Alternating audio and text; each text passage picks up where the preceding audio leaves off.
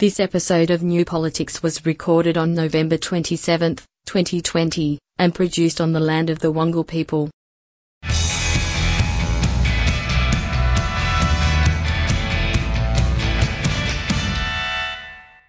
Welcome to the New Politics podcast, providing analysis and opinion on Australian politics and filling in all the gaps left behind by the mainstream media. In this episode, Mr. Morrison goes to Tokyo and returns empty-handed. How much does it cost to become the head of the OECD? And we also look at lockdowns, military reports and the final parliamentary session of 2020. I'm Eddie Djokovic, editor of New Politics. I'm David Lewis, waiting for my pardon from President Trump. Last week we saw a lightning trip to Japan by the Prime Minister, and we're still trying to work out what the purpose of that trip was. It was a 24-hour visit that really could have waited for another time, and the eternal sticking point for signing the Reciprocal Access Agreement for shared military activities between Australia and Japan is the reluctance of the Japanese government to remove the death penalty for any offence Australian troops may commit when they're in Japan. And it seems like this issue still is a point of contention, although judging by this response, we can't be too sure. Will Australian troops be subject to the death penalty in Japan? Well, what we've been able to achieve is that Australia will meet all of its obligations under its international agreements in relation to that matter.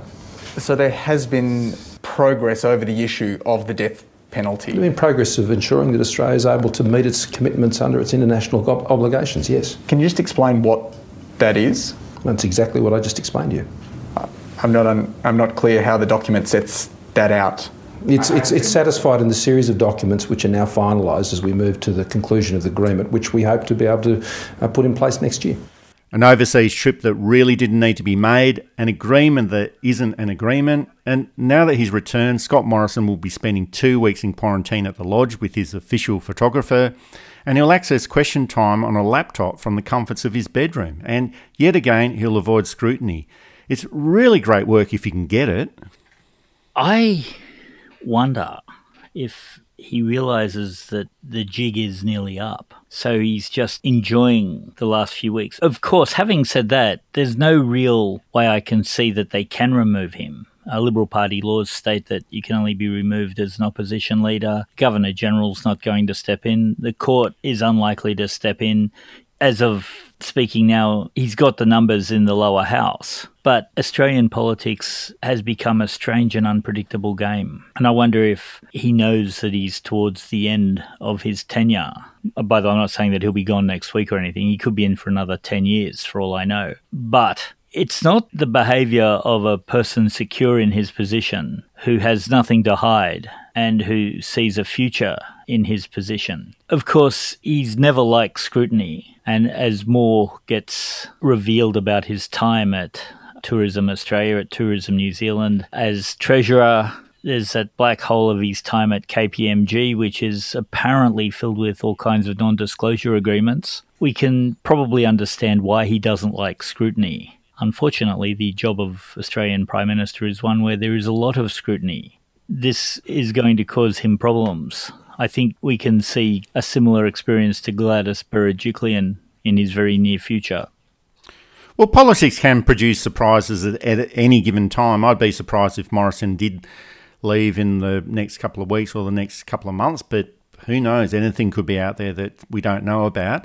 But I thought that his behaviour would have been more about the one-seat majority he's actually got at the moment, and possibly looking back to the 2019 election where it was regarded as the miracle election. He's probably saying, well, this is bonus time as Prime Minister.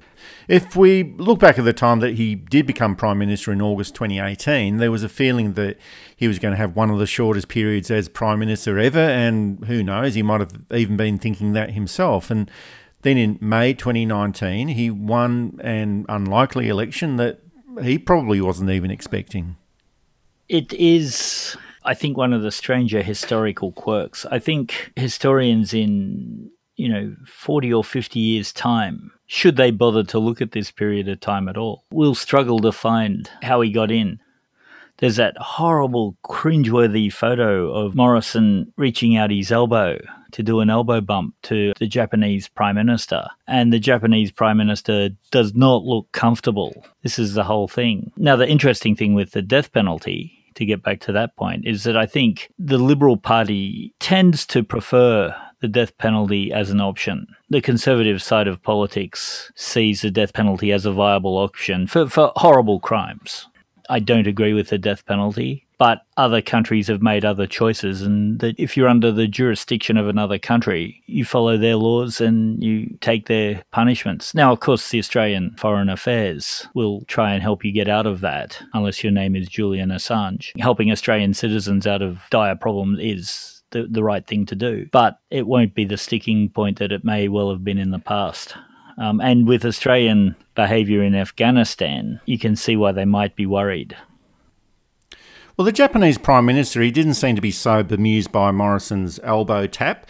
He seemed to be more bemused about why is the Australian Prime Minister in Japan at this point of time. It was ostensibly to sign up the reciprocal access agreement. Now, that's a military arrangement that hasn't actually been signed yet, but it's an arrangement so that Australia and Japan can do their war games and tactics either in Japan or in Australia. It's pretty much a military friendship exercise as well.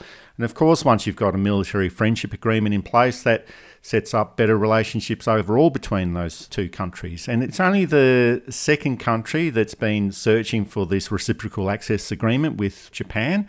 But again, it gets back to that question, why now? What is the purpose of this trip? And it was only for 24 hours as well. This could have waited until another meeting where another series of diplomatic processes could have been tacked onto it. And of course, Morrison's decision to go to Japan right at this time, for no great reason, has caused great angst with China. And you just get the feeling that Morrison is quite relaxed about this worsening relationship between Australia and China. But there doesn't seem to be any endgame or strategy involved here. China will keep drip-feeding tariffs on Australian goods coming into China, and that's at the expense of Australian exporters. And this has all been caused by Morrison's poor diplomatic skills. There's a section of wealthy Australia that prefers more poverty, that prefers poorer economics. It drives Australian exports down, the prices down, it drives wages down, it drives the Australian dollar down, making things cheaper. It creates a lot of misery, but if you're doing well out of this, you don't care. And I don't want to throw every wealthy person into this. There are leading business people who want a strong economy. To irritate the burgeoning world power, China, and I think maybe burgeoning's wrong. I think they're a new world power, but they're a world power, seems to me to be irresponsible. I don't know if it's because Morrison thinks that America will help. I don't know if there's the vestiges of white Australia pushing through. It's just a very strange thing. There doesn't seem to be an understanding that you can be friends with two rival nations. You know, we were friends, we were very close to England and America when they were rubbing up against each other before Thatcher, and in fact before World War II. Indonesia and East Timor, you know, you can walk that diplomatic fine line. It takes skill, it takes knowledge, it takes experience. But Australia did have a very good foreign affairs department, probably still does in many ways. If Donald Trump had won the election, you might have seen an argument that Donald Trump's tendencies would be more towards a Scott Morrison-style government. But I don't think Joe Biden has that same level of interest and support for Scott Morrison. America and China do need to patch up their relationship as well, and a good economic relationship between America and China is good for the world economy. It's also good for the Australian economy. But perhaps the Australia-China relationship is dependent on some of those issues that we mentioned before about Morrison's tenure. If he feels that he's on borrowed time and everything else since the May 2019 election is considered to be a bonus, well, he won't be too fussed about the relationship with China if it deteriorates even further, and especially if diminishing China fits into his personal ideology and his worldview. At the moment, there are Australian coal ships stuck outside several Chinese ports, and some of them have been there for several months. And And of course, the Chinese government is looking at any excuse to stop them coming through. There was a claim that the grade of coal was not high enough for their coal-fired power stations. It was a similar story with the lobster cargo several weeks ago, that there were health and quarantining issues with those lobsters. Now, we've been pointing this out in some of our previous podcasts, but this situation will continue for as long as the Liberal Party is in government. The Chinese government might be expecting Morrison to grovel or apologise or do something like that, but I can't see that happening. So this is a situation that will probably keep going on for some time to come, and there's really not very much that we can do about it. I think so. I saw an article yesterday saying that Australian manufacturers have basically stopped, some manufacturers have stopped sending to China. I don't know that there's enough holes in the rest of the world to fill. So we may be in this problem for some time yet. The other issue arising from Morrison's trip to Japan was the need for him to quarantine for 2 weeks on his return to Australia. That's the mandatory period for everyone arriving in Australia. Now, I didn't actually want to talk about this too much because this is exactly what the government would want us to do. But Morrison is also in quarantine with his official photographer. It's also a former News Corporation photographer, of course. There's no surprises there. And we've seen all of these happy snaps. Morrison in his board shorts and thongs, Morrison on the exercise bike, Morrison getting a COVID test, Morrison reading the newspaper. And as I've said, I don't want to talk about this too much, but here we are. Prime Ministers have always had photographers working in some capacity, documenting their work, and this is an important part of documenting the nation's history. The position of official photographer, it's only existed since 2013, and that's when Tony Abbott became the Prime Minister. And we do need to have a photographic record of the Prime Minister, but in Morrison's case, this is outright propaganda. And I think we need to question how the official photographer is being used, because it's certainly not in the public interest. It's been met with a lot of scepticism. I note even News Corp, as far as I can tell, I don't read News Corp habitually, but of course it's still fairly pervasive, so you get to see it. I note that News Corp haven't really jumped on top of this apart from printing those few photos. And when I say jumped on it, promoted it as a positive thing and, good one, ScoMo type action. How he couldn't see that you are putting ammunition into your political opponent's hands by having ridiculous photos. Of course, this is the guy who built a cubby house, except he didn't build it. And then a chicken coop in a heritage-listed building, Kirribilli House, where you're not allowed to keep chickens. So to have these sort of ridiculous notions of him doing his exercise bike and him having another Zoom meeting, actually, we've noted there hasn't been a lot of productivity. There hasn't been a lot of shots at him at his desk ploughing through paperwork, which every other Prime Minister, there's always a shot of them either at an extremely tidy, well-organised desk, showing that they've been productive, or at a messy desk, showing the level of work they have to do, depending on the Prime Minister. It's probably playing to some demographics. I don't think they would allow it to go on without it playing well somewhere, but to where I'm not sure. The other factor is that we've spent the past 3 or 4 minutes discussing all of this, and what it really does is it masks the real story. It masks whatever is happening in politics. So having the official photographer in the lodge for a 2-week period, taking all of these happy snaps of Scott Morrison in his board shorts and thongs, exercise bike, COVID testing, whatever the case might be, a lot of the attention has been focusing on Scott Morrison, the action man. Scott Morrison doing this, Scott Morrison doing that. And it should be focusing on the other sort of action that he has been getting up to over the past, well, pretty much over the past 13 years, ever since he's been an MP. All of these other matters related to the robo-debt, all of his performances when he was Minister for Social Security, his performance as Treasurer, his performance as Prime Minister. There was also the Brereton War Crimes report that came out last week. So we can see that the official photographer is being used to deflect from the main issues of the day that Morrison is directly responsible for. And as you say, this plays out very well to a key demographic within the electorate. But overall, it's another distraction the media is happy to play along with, and this was the sole intention of the Prime Ministerial happy snaps. And robo-debt was a complete tragedy, and I don't mean that I mean that in its proper, true, awful sense. People did commit suicide. It may not have been 2,000 people, but if it was one person, that's enough. People did get traumatized. It affected people's health. It affected people's well-being. And then to continue the disaster of it, the High Court, which is a conservative High Court, found that it was wrong. And the government now has to pay back $1.2 billion, which they will no doubt botch, and that money will go into the wrong pockets.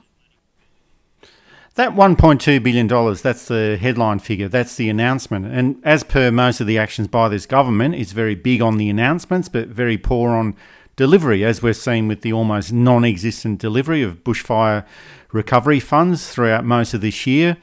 And with robo-debt, if those funds are ever paid out, it will probably be at $10 a week for the next 15 years for those people. The people that need it the most probably won't receive it, and most of the money will probably disappear somewhere else. And this whole process also fits into a pattern. Whenever there is bad news for the government, Morrison goes overseas, or he's nowhere to be seen, or he gets up to some idiot media shtick, or sometimes both. Now, this is a brilliant strategy if you're a government that wants to avoid scrutiny and cover over its poor performances, but the upshot is that it's a strategy that keeps poor governments in power, it encourages corruption, and it's the public that will suffer from all of this. We haven't had a good government since 2013. I think that's fair to say. Some will argue 2007. There's maybe a stronger argument for maybe 2010. And by good government, I mean stable, not crisis-ridden, not burning a lot of energy on the minor politics, not the major politics. Certainly 2013, from Tony Abbott, we've had basically an opposition in power doing opposition things. Yet there seems to be no will to fix this. And there's a deeper agenda somewhere. And I can't help but looking at this so-called national cabinet filled with mining and gas executives talking about gas-led recoveries on a commodity that is being basically invented out of existence with better technologies coming through. Again, those historians in 40 or 50 years are going to, if they bother, is going to be some very interesting work. You're listening to New Politics. You can subscribe to us on Apple or Google Podcasts, listen through SoundCloud and Spotify, or find us at newpolitics.com.au. Up next, what the politicians get up to when they leave politics. We look at Matthias Cormann and his quest to become the boss of the OECD.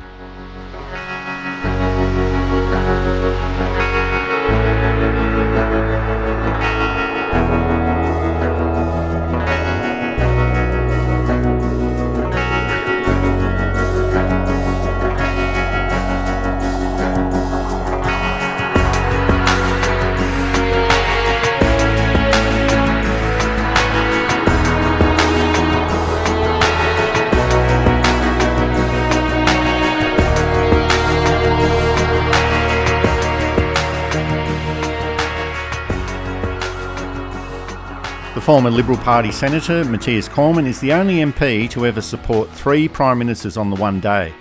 And we're referring to the 2018 Liberal Party Leadership Challenge, where Cormann was doing the numbers and managed to pledge support for Malcolm Turnbull, Peter Dutton and Scott Morrison, all within the space of a few hours. Cormann resigned from the Australian Parliament in early November after 13 years as the Senator for the Liberal Party, and that includes 7 years as the longest-serving Finance Minister ever. And as soon as he exited the door, he embarked on a taxpayer-funded excursion to become the next Secretary-General of the Organisation for Economic Cooperation and Development, that's the OECD. Now, it has been revealed that in his quest to become the Secretary-General, that's been supported by 8 government staff members, and he's been flying around in an Australian military jet at the cost of $4,000 per hour. Now, he's virtually got next to no chance of becoming the Secretary-General, but when asked about the cost of this venture, Morrison claimed that it was value for money And he also claimed that Cormann would have caught the coronavirus if he travelled on a commercial flight, which is not true. I've actually been on several long-haul flights since the coronavirus started, and I'm COVID-free. To me, this seems like such an extravagant outlay for what essentially is a post-politics job for a mate who helped Morrison become Prime Minister. There was a joke they used to talk about George Pearce, who'd served in several governments, because this is back in the 20s and 30s, because he'd been in the Labor Party and was kicked out of the Labor Party and went across. And the joke was that the phone rings and he picks it up and they say, "Oh, hi, George. I'm wondering if you'll be in the cabinet, in my cabinet." And George Pearce says, "I'd love to. Who's speaking?" I think we could probably update that to Matthias Cormann. A very poor politician, seemingly a very personable fellow. Penny Wong and he have a genuine friendship, apparently. But when we look at his substantial policy gains, we have 5 budgets that didn't go through and 2 that went through greatly changed. We have a lot of bungling. We have a lack of understanding of the impact of bad policy on the Australian community. We have a sense of a guy who has rorted, and he's more of a disappointment than, say, a Dan Tehan, in that Cormann emigrated to Australia apparently not speaking English and, got his way to a very important and senior job in Australia and held onto it for 7 years and did nothing with it. So I don't know what they're expecting him to do with the OECD. And he has very, very little chance of getting it. The other thing to remember is that Malcolm Turnbull stopped Kevin Rudd from getting a similar job with the United Nations, where Kevin had a bit more chance of it and was far more eminently qualified for the job. So I don't know why Australian Labor is supporting this either. I've never been a great believer of that idea of longevity in politics as being a key attribute for success. So Matthias Cormann, he has been the longest-serving finance minister. He was there for 7 years. But during that time, and that's from 2013 onwards, the economy has been tanking. It's been close to crashing. Now, being the finance minister is not like being the treasurer, but they've got a related position where they work in unison with the treasurer and manage the economy overall. So the economy has been tanking, actually ended up in recession. Now, we can argue the case as to whether this was all caused by COVID-19 or something else, but it was pretty much poor financial management that made the economy start tanking. And Matthias Cormann has been the finance minister for all of that time. So if we look at that credibility or that credential in the financial sphere, well, he hasn't really got that much there. The other factor is that as part of his pitch to various OECD members, Cormann's been pushing this idea of we must have net zero emissions as soon as possible. And he said that effective global action on climate change is an absolute must. But these are just empty words, because when he was actually in government, Cormann did his best to deter climate change action. He helped repeal the carbon pricing legislation. He worked against the National Energy Guarantee, helped abolish the Climate Commission, established programs that deterred or removed renewable energy, championed a gas-led recovery, and now he's pushing out tons of carbon emissions by jetting all around Europe in a private taxpayer-funded jet. Now, I'm pretty sure that if the Australian public wasn't able to see through Cormann's hypocrisy, the Europeans certainly will. A quick Google search on Matthias Cormann, and you can bet that any selection committee has not only read their CVs very closely, but also done a Google search and seen, what scandals, what has the tenor of this person's life been. The OECD is very aware, I think. And for Cormann to jet around in a private jet when there are commercial flights available, that he'd get on. He'd get on first class, and if it wasn't this flight, it'd be the flight in the next hour. The obtuseness of the government astounds me still. If Matthias Cormann ends up being the best person selected for the job, and I doubt that very much. He is an Australian citizen at the moment, but there will be no advantage in having an Australian citizen in that position. What they will do will be according to what the will and desire of the OECD is. And Morrison, of course, it's been a form of bureaucratic nationalism that it's best for an Australian to head up the OECD, even though it's primarily a European organisation. But in the unlikely situation that he does end up getting the position as Secretary-General, it's not like he'll be able to make favours for the Australian government or the Australian community or anything like that. The main person that this is going to be beneficial to is Matthias Cormann. I'm wondering if it's that attempt by I'll call them the Murdoch right, to try and get into Europe. Send someone who very superficially looks like they might be qualified, get them in, and then now that they've lost America by the looks of things, they're about to lose Australia by the looks of things, and by March, I'm told, they'll have lost England. I wonder if it's a way of finding new, and that's maybe a little bit conspiratorial or such. But I don't see any advantage to anything that's happening here. He won't get it, I don't think. If he does, good on him, and we will congratulate him. If he does get it, he won't do a terribly good job, probably. And again, if he does, we will correct that record. And you're absolutely right. He can't advantage Australia in any way on this, except maybe a little bit of prestige. And I guess the prestige that Julia Gillard got with her jobs is something that rankles them, and Kevin Rudd, with the various UN jobs and other similar international body jobs that they've both done. And they've both been, I'm told, very good in the jobs and well-liked and achieve stuff.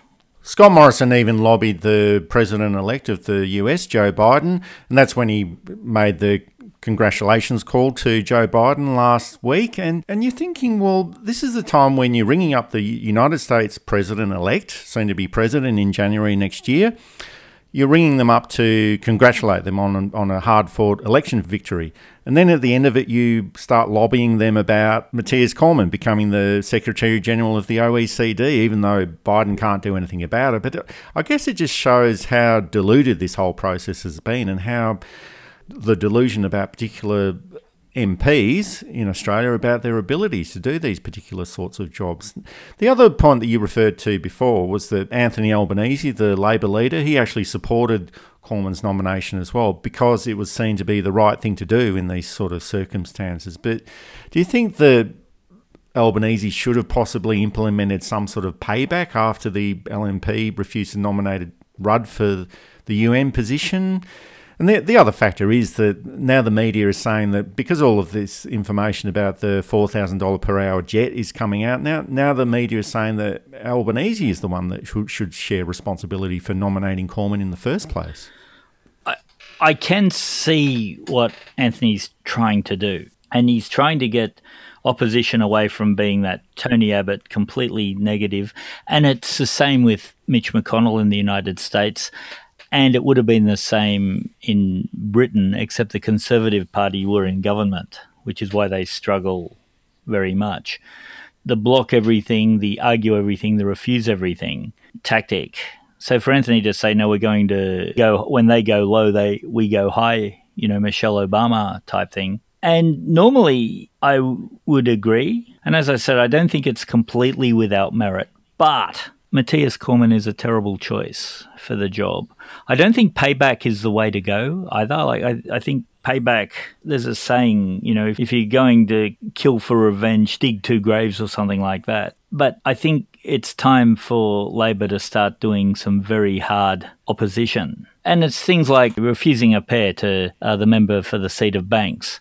It's refusing to support an ill-qualified candidate for a job and then refusing to support a jet to go all the way, even if it's a symbolic refusal. From the outside, the Morrison government is on a very thin paper castle that's on very thin ice, and it's a hot day. Not much is going to let it fall, and if they're serious about wanting to be in government, they could push it. You might say, well, they're not ready for government, they're still working through policies and stuff.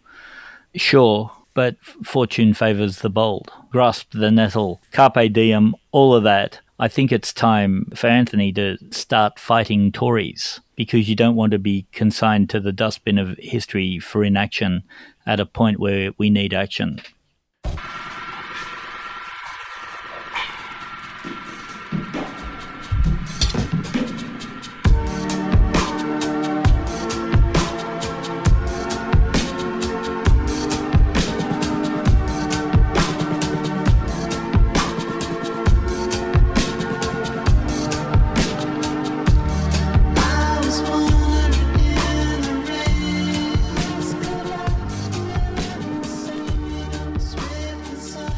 How many pizzas does it take to cause a lockdown of an entire city? Well, I think we found out the answer to that question when the South Australia government locked down Adelaide for 7 days. That was reduced to 3 days after it was discovered a worker in a Woodville pizza bar had lied about contact tracing.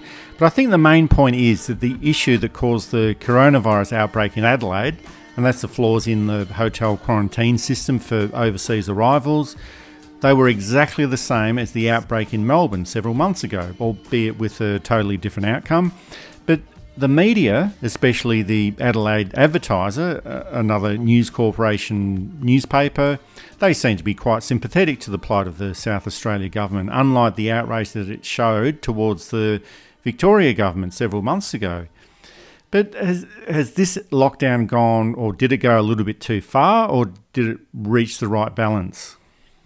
I think Premier Marshall was right to lock down. It is a terrible, terrible disease and we have to jump on it. You know, it's something that they don't seem to understand in New South Wales. It's something that they did understand in Victoria, and I know it was hard and awful for Victorians, but not as hard and awful as an overstressed hospital system filled with dying people.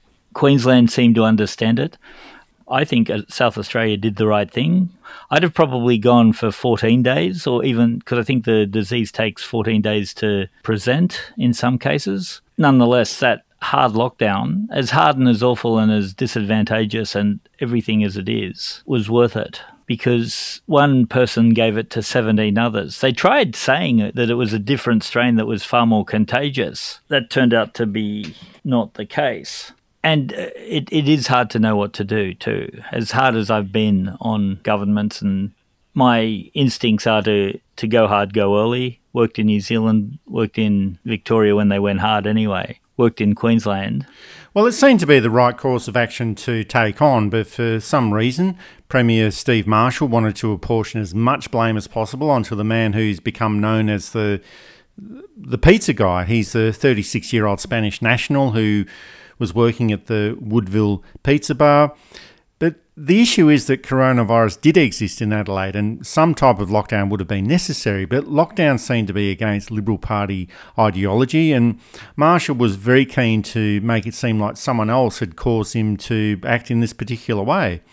And you'd also expect that health bureaucrats would have asked a few more questions or completed further investigations before recommending a full lockdown, but in keeping with Liberal Party strategies and processes, it's easier to blame someone else, even if it's just a lowly pizza bar worker, rather than a government or health department taking on responsibility. There's a pattern, isn't there? Like, remember when the 3 girls snuck up from Melbourne to Queensland and caused an outbreak? And instead of looking at how they were able to sneak through, what were the issues, and not to place blame, but what were the weaknesses that they were able to sneak through? How could they subvert the system? Blah blah blah. It was these 3 girls who dog whistle have brown skin, went to Queensland and ruined it for everybody. And it's the same with the pizza guy who's Spanish national. Dog whistle. It's not his fault in particular. What's the issue in the system that allowed it to happen? And then if it turns out that, he was just a selfish, criminal, negligent, okay, that's fine. I suspect he wasn't. I suspect, like most people who have read it, it was completely inadvertent and maybe not even known. And when you get those types of jobs where you don't have sick leave, you don't have insurance, every hour you take off is another $15 or $30 less in your wallet. So a day off can be 1/7 of your weekly wage, or 1/5 if you have time off. The issue is not some relatively low paid worker or some person spreading things. It's what in the system allowed them to be able to spread it. And I think that's the issue. Australia does have a tradition of putting the military on a pedestal, and rightfully or wrongly, we're not going to argue the case for that today, but that took a sharp blow with the news about the allegations of war crimes. That was the Morrison report that was released last week, and it found that at least 39 Afghans were murdered by special forces from Australia acting in Afghanistan. And the Inspector General of the ADF has recommended 19 personnel be prosecuted for war crimes. This is actually quite a big deal. The historical context came out and they found that Australians had committed war crimes in other conflicts, World War I, World War II, etc.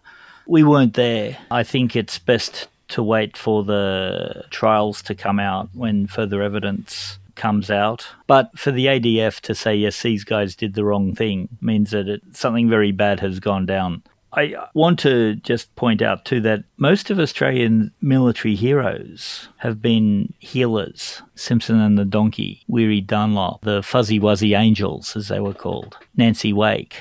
They were medical people, or at least working in the medical branch. I think that's important to remember because Australian warrior tradition isn't merely the Rats at Tobruk or the Anzacs at Gallipoli. There's a bit more to it. And it's heartbreaking to see that this has happened, but hopefully the right things will result from it.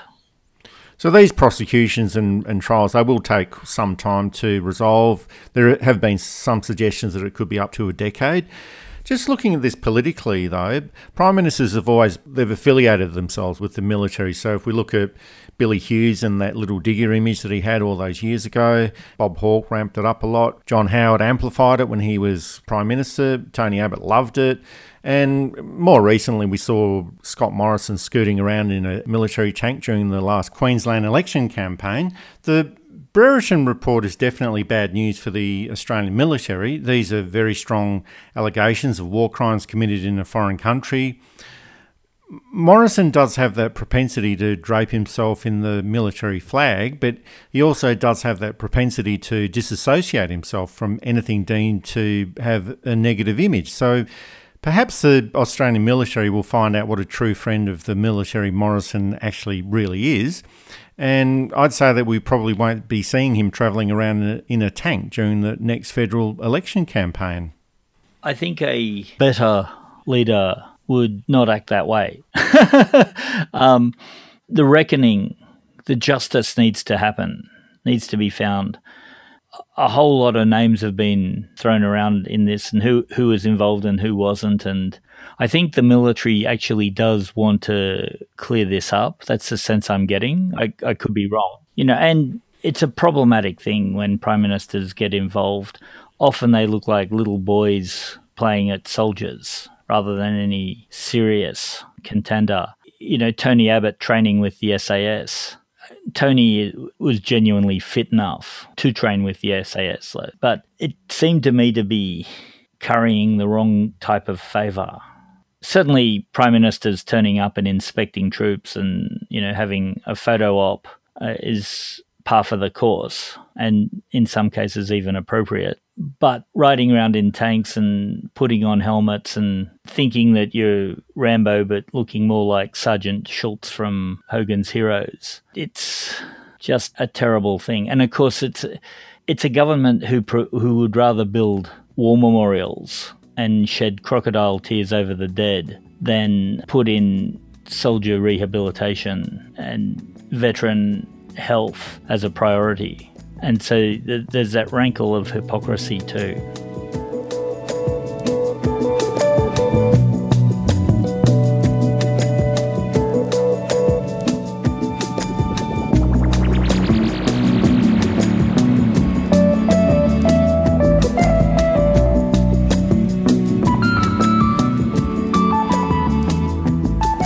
There is that infamous quote from von Clausewitz that war is a continuation of politics by other means, and we might be having some war games in federal politics coming up soon.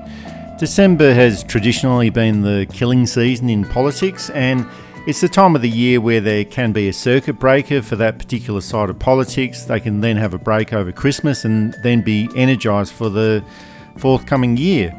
Mark Latham and Kevin Rudd mounted successful challenges in the month of December, as did Tony Abbott. Over in Western Australia, they've started their season a little bit early. with the resignation of the WA leader of the opposition, Lisa Harvey. And that's just happened 4 months before the WA elections, so that will be a huge spanner in the works for the WA Liberal Party. Federal Parliament sits next week for the final session of 2020. Will there be any movement in the Labor Party with their leadership? There is a possibility of an election in the second part of 2021. Would there be any appetite for change now, or would Labor MPs be satisfied with the performance of Anthony Albanese?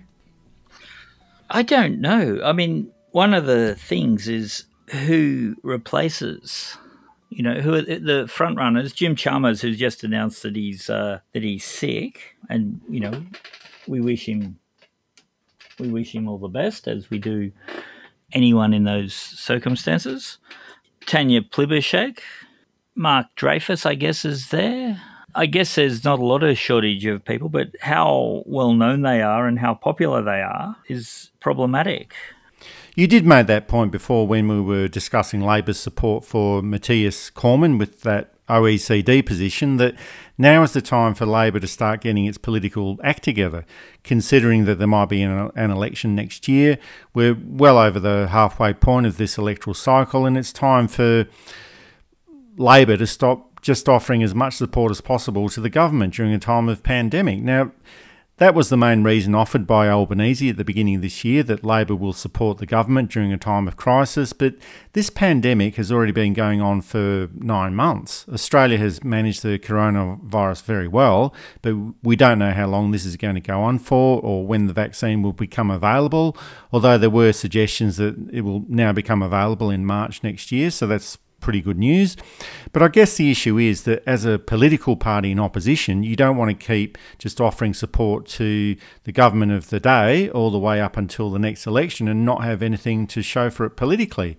There needs to be some point of difference, and the Labor Party needs to engage with the electorate in a far more substantial way. I think so. I think so. I mean, part of me wondered if Lisa Harvey actually showed that she was a decent candidate by realising she couldn't win. I think McGowan is the most popular state leader in the country, despite News Corp's efforts to tell you it's Gladys. As for Labor, I think the popular choice, at least from the centre and the left, would be Penny Wong, but she's in the Senate, and I think has pretty much completely denied any ambition to move to the lower house, and she does a great job in the Senate too. I think the main issue is, can they get in someone who can be ready for a mid-2021 election, or even snap election called in March or February? I don't think Scott Morrison has the courage to call a snap election, but you never know. The polls might come through in a way that gives him a sense that he might win 1 or 2 seats, and he goes for it. Can you think of anyone who might be a viable replacement for the Federal Labor Party?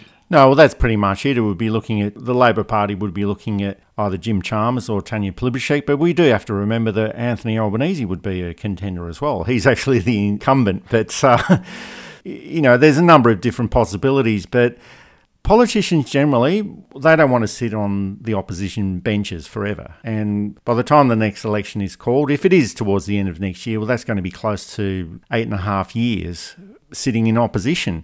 And most MPs go into Parliament so that they can be in government. They don't want to hang around on the opposition benches forever. And my feeling is that it will get down to, obviously it gets down to the Labor caucus, but it gets down to how impatient are they going to be about getting into office. The current number of Labor caucus members is 94, and of this number, only 41 of them have ever spent time in government. And that means that the balance of those people, they're quite anxious and quite restless about getting into government. So if they can see that there's no chance of winning the next election under their current leader, Anthony Albanese, well, they'll be agitating for change, and they'll be agitating for change quite quickly. And also, conversely, those long-term MPs in the Labor Party, they've only had 6 years of government over the past 20, 25 years or thereabouts. And you'd be thinking, well, look, can I keep going in opposition? I know what it's like to be in government. Being in opposition is really, really hard work. And you'd think, well, they'd be either agitating for change themselves, or they'd be thinking, well, can I continue in opposition for another 3 years, or is it time to tender my resignation and retire? Yeah, it's a tough call, and there's a waste of some really good Labor people, and this is going back to 1949, who spent, 23 years in opposition, and then 16 years in opposition, and now another 8 years in opposition. And, all these talented people on the left, and I'm not, until recently, there were talented people on the right too. It would drain you in a way that the daily rigours of ministerial responsibility wouldn't. Oppositions struggle to get media attention. Oppositions struggle to get their message out. Oppositions very rarely have wins on the floor of Parliament in terms of voting wins. The waste of talent. And we can say that for, the Greens, the Liberal parties in Queensland and Victoria, maybe not so much Liberal Party in Victoria at the moment, but, I'm sure that there were good people in the past who sat there and couldn't do what they wanted to do. Well, quite often you look out into the political landscape, and if you're unhappy about how it's all travelling within your political party, you look out into that political horizon and you do wonder, well, how will this change and what will change? But then all of a sudden it does change, and then you look back and think, well, of course that was going to happen. So something might happen over the next week or two in federal politics, or nothing might happen. But whatever the case is, it's going to be a very interesting end to the year. It's been quite a spectacular year, and we'll find out what happens in a few weeks' time. I call the Prime Minister. Thank you very much, Deputy Speaker, and I rise to oppose the motion moved by the Leader of the Opposition. And in so doing, I say to the Leader of the Opposition, I will not be lectured about sexism and misogyny by this man. I will not. And the government will not be lectured about sexism and misogyny by this man. Not now, not ever. Yes, it's Julia Gillard's famous misogyny speech. And if you've got politically minded friends who'd like to receive a Julia Gillard misogyny speech t-shirt, or even a backpack or a coffee mug, I think this would be a perfect Christmas gift. What about you, David? Will you be getting one of these t-shirts? I want the t-shirt, the hoodie, the mini skirt, the coffee cup, the mouse pad, the iPhone. I want the lot. I don't see how I've lived without it for so long. If you would like to order some nice things for your friends or for yourself for Christmas, all of these items are available on our website shop at newpolitics.com.au. So we've got the Julia Gillard material up there. We'll be adding some other things up there as well, so keep a lookout for it. That's it for the New Politics podcast. And just a reminder, if you offer $50 of support or more, we'll send you a copy of our new book, Divided Opinions. We don't beg, plead, beseech or claim the end of journalism is nigh. We just keep it very simple. If you like what we do and want to support independent journalism, go to our website, newpolitics.com.au. All the details are there. And don't forget to give our program a rating and a review on Apple Podcasts or any other location where you can find us. Thanks for listening in. I'm Eddie Djokovic, and it's goodbye to our listeners. I'm David Lewis. We'll see you next time.